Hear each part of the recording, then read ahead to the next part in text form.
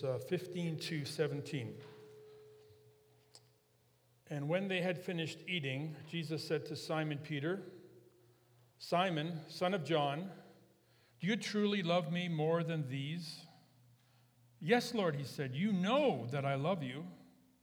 Jesus said, "Feed my lambs."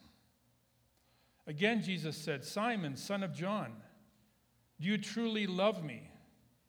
He answered, "Yes, Lord, you know that I love you." Jesus said, "Take care of my sheep." The third time he said to him, "Simon, son of John, do you love me?" Peter was hurt because Jesus asked him the third time, "Do you love me?" He said, "Lord, you know all things. You know that I love you." Jesus said, "Feed my sheep." Thank you. Please be seated.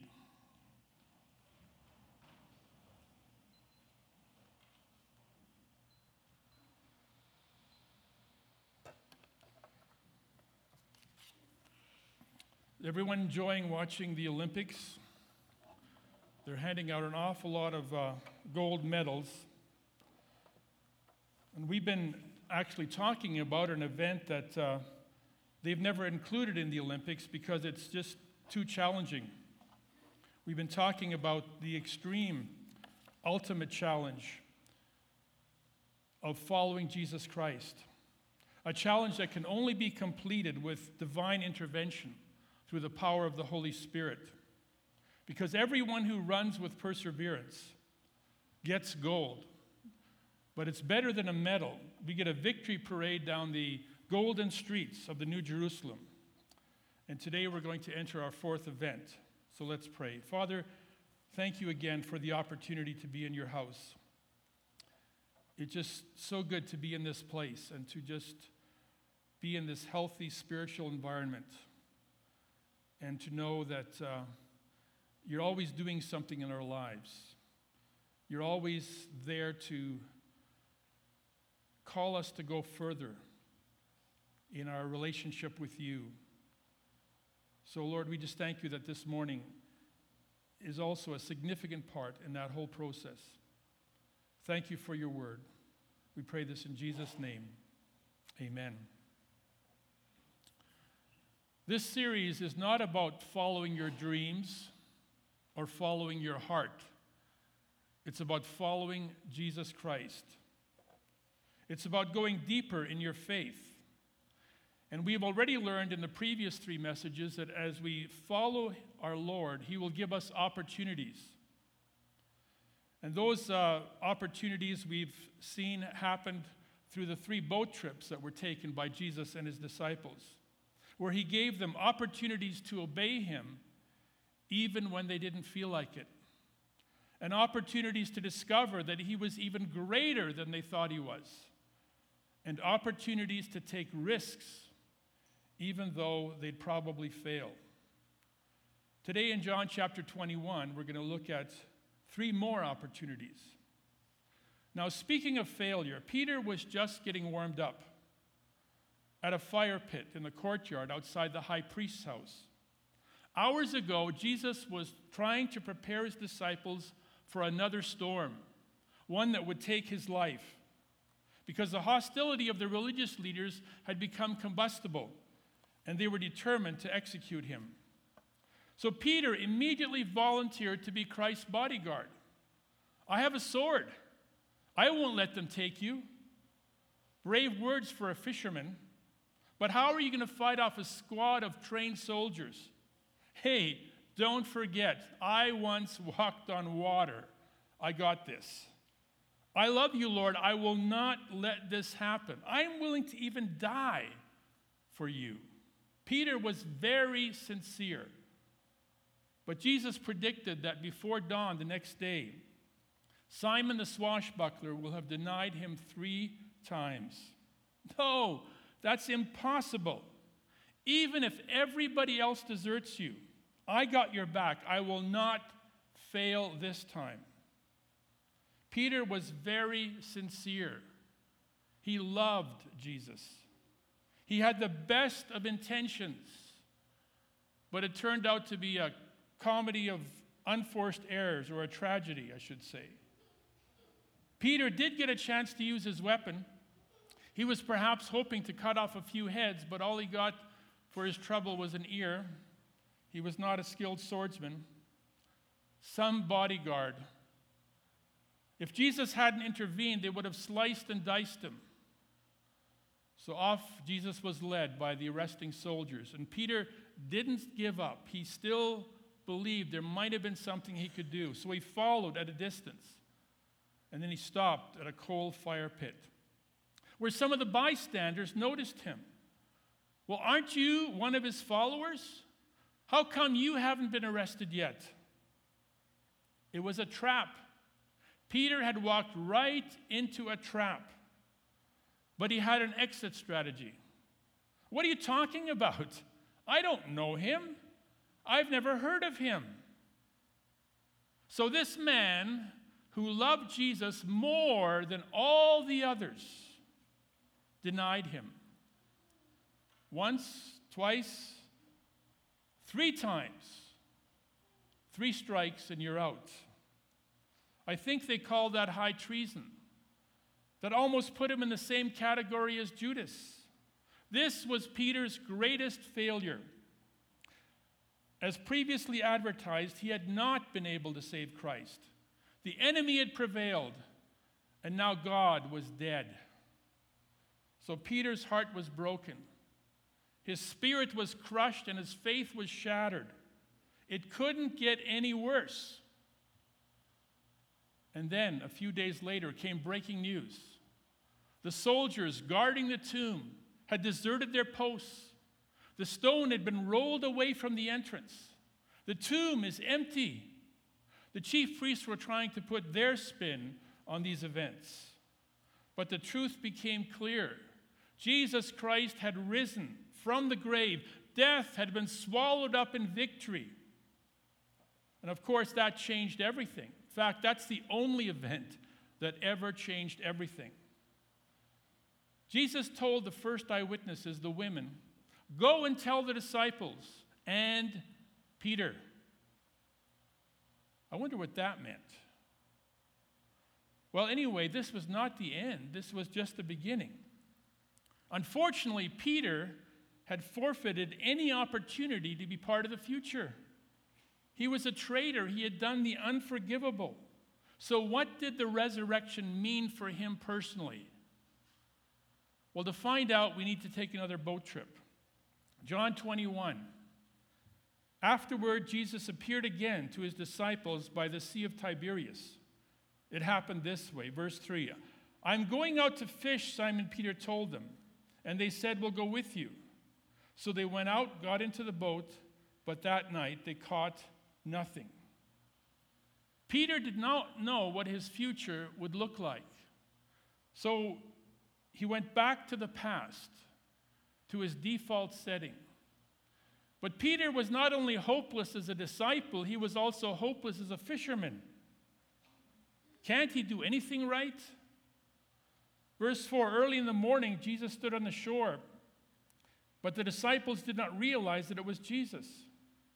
He called out to them, "Friends, have you any fish?" "No," they answered. He said, "Throw your net on the right side of the boat and you will find some." When they did, they were unable to haul the net in because of the large number of fish. Does that sound familiar? Deja vu. The whole adventure is starting all over again. This has already happened in Luke 5. You know, the good news is that no matter how deep our failure is, the Lord is always willing to start over again. He did that with me. After 8 years of running away from him until I finally ran out of energy and motivation, God said to me, "Why don't we just start all over again? Follow me." And that's what's happening here. We're back at the beginning.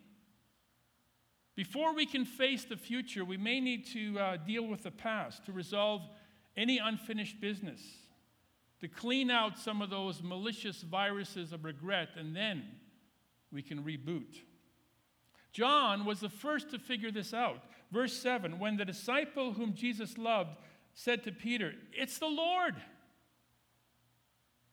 It's interesting, in each passage we've looked at, Peter experienced a surpassing manifestation of Christ's greatness.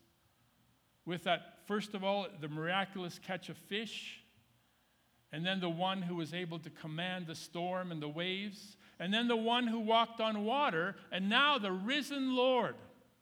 Each time there was a greater manifestation. Then the disciple whom Jesus loved said to Peter, "It is the Lord." As soon as Simon Peter heard him say, "It is the Lord," he wrapped his outer garment around him and jumped into the water. Peter couldn't wait. There was just something magnetic about Christ. He had to be with him. Now, the last time Peter got out of a boat, he was able to walk on water, but not this time. Maybe his guilt was too heavy. He had a struggle to reach the shore, perhaps with some mixed emotions. In verse 8 we read, "The other disciples followed in the boat, towing the net full of fish, for they were not far from the shore, about 100 yards. When they landed, they saw a fire of burning coals there with fish on it and some bread." Burning coals. That fire reminded Peter of the scene where he had his greatest failure. Verse 12, Jesus said to them, "Come and have breakfast." None of the disciples dared ask him, "Who are you?" They knew it was the Lord. Jesus came, took bread, and gave it to them. He did the same with the fish. This was now the third time Jesus appeared to his disciples after he was raised from the dead. Can you feel some of the tension here? It's almost unbearable. This was the third time Jesus had appeared to Peter. And each time, Peter must have braced himself for impact because there was a rebuke with his name on it. "So Peter, you said you didn't know me. Well, then get thee behind me, Satan. I never knew you." "Peter, can't you do anything right?" But Jesus said nothing about it. Not the first time, not the second time. Peter couldn't stand it any longer. Let's get this over with. Verse 15, when they had finished eating, Jesus said to Simon Peter, "Here it comes. I deserve it. It's all my fault. I'll just be on my way and I won't bother you anymore. Good luck with your kingdom." When they had finished eating, Jesus said to Simon Peter, "Simon, son of John, do you truly love me more than these? You said you did. You claimed that even if everyone else would forsake me, you would not fail me. Simon, son of John, do you truly love me more than these?" "Yes, Lord," he said, "you know that I love you." Jesus said, "Feed my lambs." Again, Jesus said, "Simon, son of John, do you truly love me?" He answered, "Yes, Lord, you know that I love you." Jesus said, "Take care of my sheep." The third time he said to him, "Simon, son of John, do you love me?" Peter was hurt because Jesus asked him the third time, "Do you love me?" He said, "Lord, you know all things. You know that I love you." Jesus said, "Feed my sheep."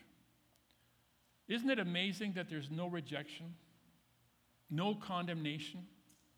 You see, when we follow Christ, we will have opportunities to experience his grace even when we're at our worst. At our worst moment, when we've done the worst possible thing, that's when we can experience God's amazing grace. But why did Jesus repeat the question 3 times? Well, it's obvious because Peter denied Jesus 3 times. So let's set the record straight. How do you really feel? Maybe it's like a multiple fracture. The relationship had to be reset at the point of each failure. Peter, do you love me? Lord, you know I love you. I've never stopped loving you. I will always love you. Okay, good. Then feed my sheep. But Lord, sheep? I love you. I don't love sheep. That's why I became a fisherman. Sheep? I mean, they're nothing but trouble. Nobody wants to look after sheep. That's the last resort of unskilled labor. But Peter, I never asked if you loved sheep. I asked if you loved me. Then prove it. Feed my sheep. Remember the hit song by that famous singing group whose name I can't remember, More Than a Feeling? It's easy to say, I love God. But how can you prove it? In 1 John chapter 4, verses 20 to 21, John gives us a very practical way to find out how much we actually love God. 1 John chapter 4, verse 20. If anyone says, I love God, yet hates his brother, he is a liar. For anyone who does not love his brother whom he has seen cannot love God whom he has not seen. That's pretty intense. You see, loving God is not just a solitary experience, a feeling that I get when I watch a beautiful sunset. It's not just the two of us. It's kind of like cable TV. You subscribe to cable because there's channels you're interested in. The Food Network, HGTV, Duck Dynasty, Hillbilly Hand Fishing, stuff like that. But then you also get, along with your favorite shows, all these other channels you're not interested in. Sports Center, TSN, the NFL channel. Why do I have to pay for shows I don't want to watch? You know why? Because they come bundled. The cable company is trying to get all of their channels into circulation, so it combines the lousy ones with the good ones. That's why we have Downton Abbey. Who ever watched something like that? But it's a package deal. They come bundled. And that's exactly what loving God is all about. You claim to love God, then you have to get involved in church. But the church, it's full of drama. There could be hypocrites. What if there's bullies, and what if there's opinionated people and legalists? There might be grumblers and complainers. What if the church has people I don't like? It probably does, because they're all part of the bundle. If you claim to love God whom you have not seen, that's just too easy. It's no problem loving someone who's not in your face and stepping on your toes or getting on your nerves. God doesn't sit in your favorite pew. If you say you love God, what is the evidence? Well, the only way to prove it is to love your brother whom you have seen. But what about the guy that sings off key? What about the lady who takes up 2 parking spaces? Well, it's a package deal. They come bundled together.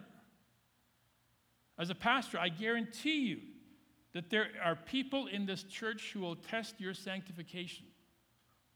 And who knows, maybe you're the one who's driving somebody else crazy.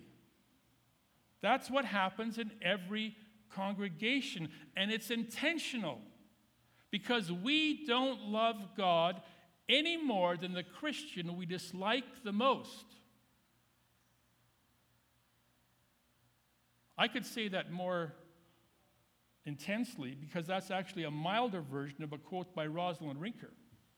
We don't love God any more than the Christian we dislike the most, according to 1 John chapter 4, verse 20. In fact, we learn to love God by practicing loving people we don't like.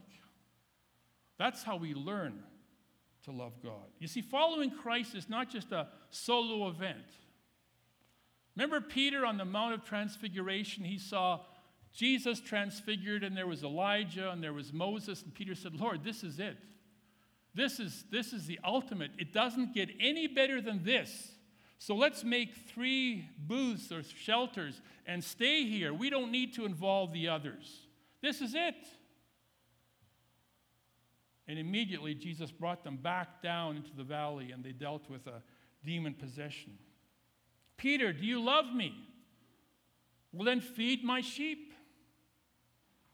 You see, when we follow Christ, we will have opportunities to build community, even with people we don't like. And that's very, very important. They used to talk about churches should be homogeneous units. It should be people that are just like you, people that are easy to get along with. Don't have any kind of diversity. Well, it's amazing what God has done. He's brought everyone together. And that's what church is supposed to be like. Peter, feed my sheep. Go ahead. That's your life.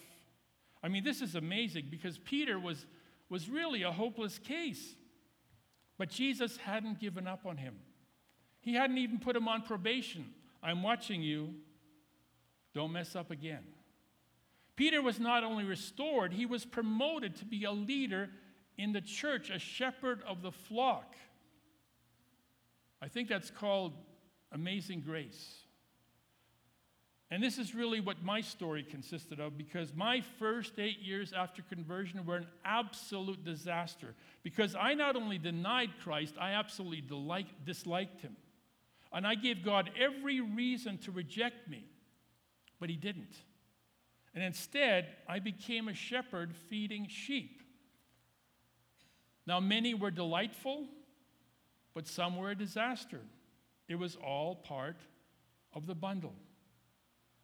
As we go deeper, we will experience God's grace, even when we're at our worst. And we will have opportunities to build relationships and community, even with people we don't like. And here's the third one, verse 18. I tell you the truth, Jesus is saying, when you were younger, you dressed yourself and you went where you wanted. But when you're old, you will stretch out your hands and someone will dress you and lead you where you do not want to go. Jesus said this to indicate the kind of death by which Peter would glorify God. Then he said to him, follow me. Peter, I'm sending you into another storm. In fact, you're going to become my storm chaser. Even though you are my ambassador, you do not have diplomatic immunity. They're going to rough you up. And in the end, you're not going to die of natural causes. Just remember, all you have to do is follow me. Verse 20, Peter turned and saw the disciple whom Jesus loved following them and said, Lord, what's going to happen to him? What about him? What's going to happen to John? I hope he's going to get his share of suffering, or are you going to take it easy on him? Are you going to treat John better than you're treating me? Jesus answered, if I want him to remain alive until I return, what is that to you? You must follow me. What's going to happen to John? That's none of your business. I have called you to follow me. Keep your eyes on me. Don't compare yourself with others. Mind your own business and follow me. Following Christ gives us opportunities to face trials and tribulations, even though others may not.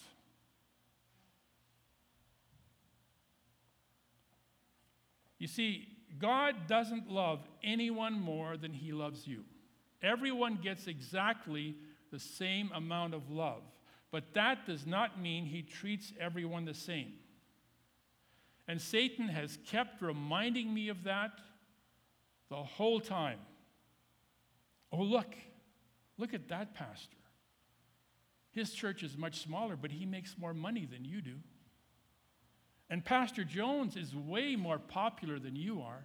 And Pastor Smith has already published 20 books, and your proposal was canceled at the last minute. This is especially troubling when we have to suffer. Why me? How come nobody else is suffering? How come God treats other people better than he treats you? How come? Well, it's none of your business. When we start comparing ourselves, we will get disappointed. We may get depressed, but we will always be distracted. And when we're distracted, it is impossible to follow Jesus. We can't compare ourselves because we'll get distracted and it'll be impossible to follow Jesus. If you're serious about going deeper and experiencing more, you can't compare yourself with others. It's too distracting. Jesus said, or the writer of Hebrews says, fix your eyes on Jesus, the author and perfecter of your faith. All the other stuff is really none of your business. So following Christ gives us opportunities to face trials and tribulations, even though others may not. Following him gives us opportunities to experience God's grace, even when we're at our worst. And following him gives us opportunities to build community, even with people we don't like. Because following Christ always leads into the church, where we find ourselves surrounded by absolutely delightful people and also some difficult ones. And that's when you find out how much you love God. Because love is more than a feeling.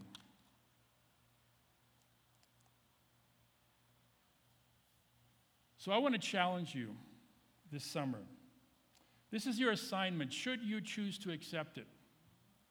Identify the Christian you dislike the most, whether they're part of this church or not, and try to do something good for them. Something you would only do for one of your best friends. And it doesn't matter if you feel like it.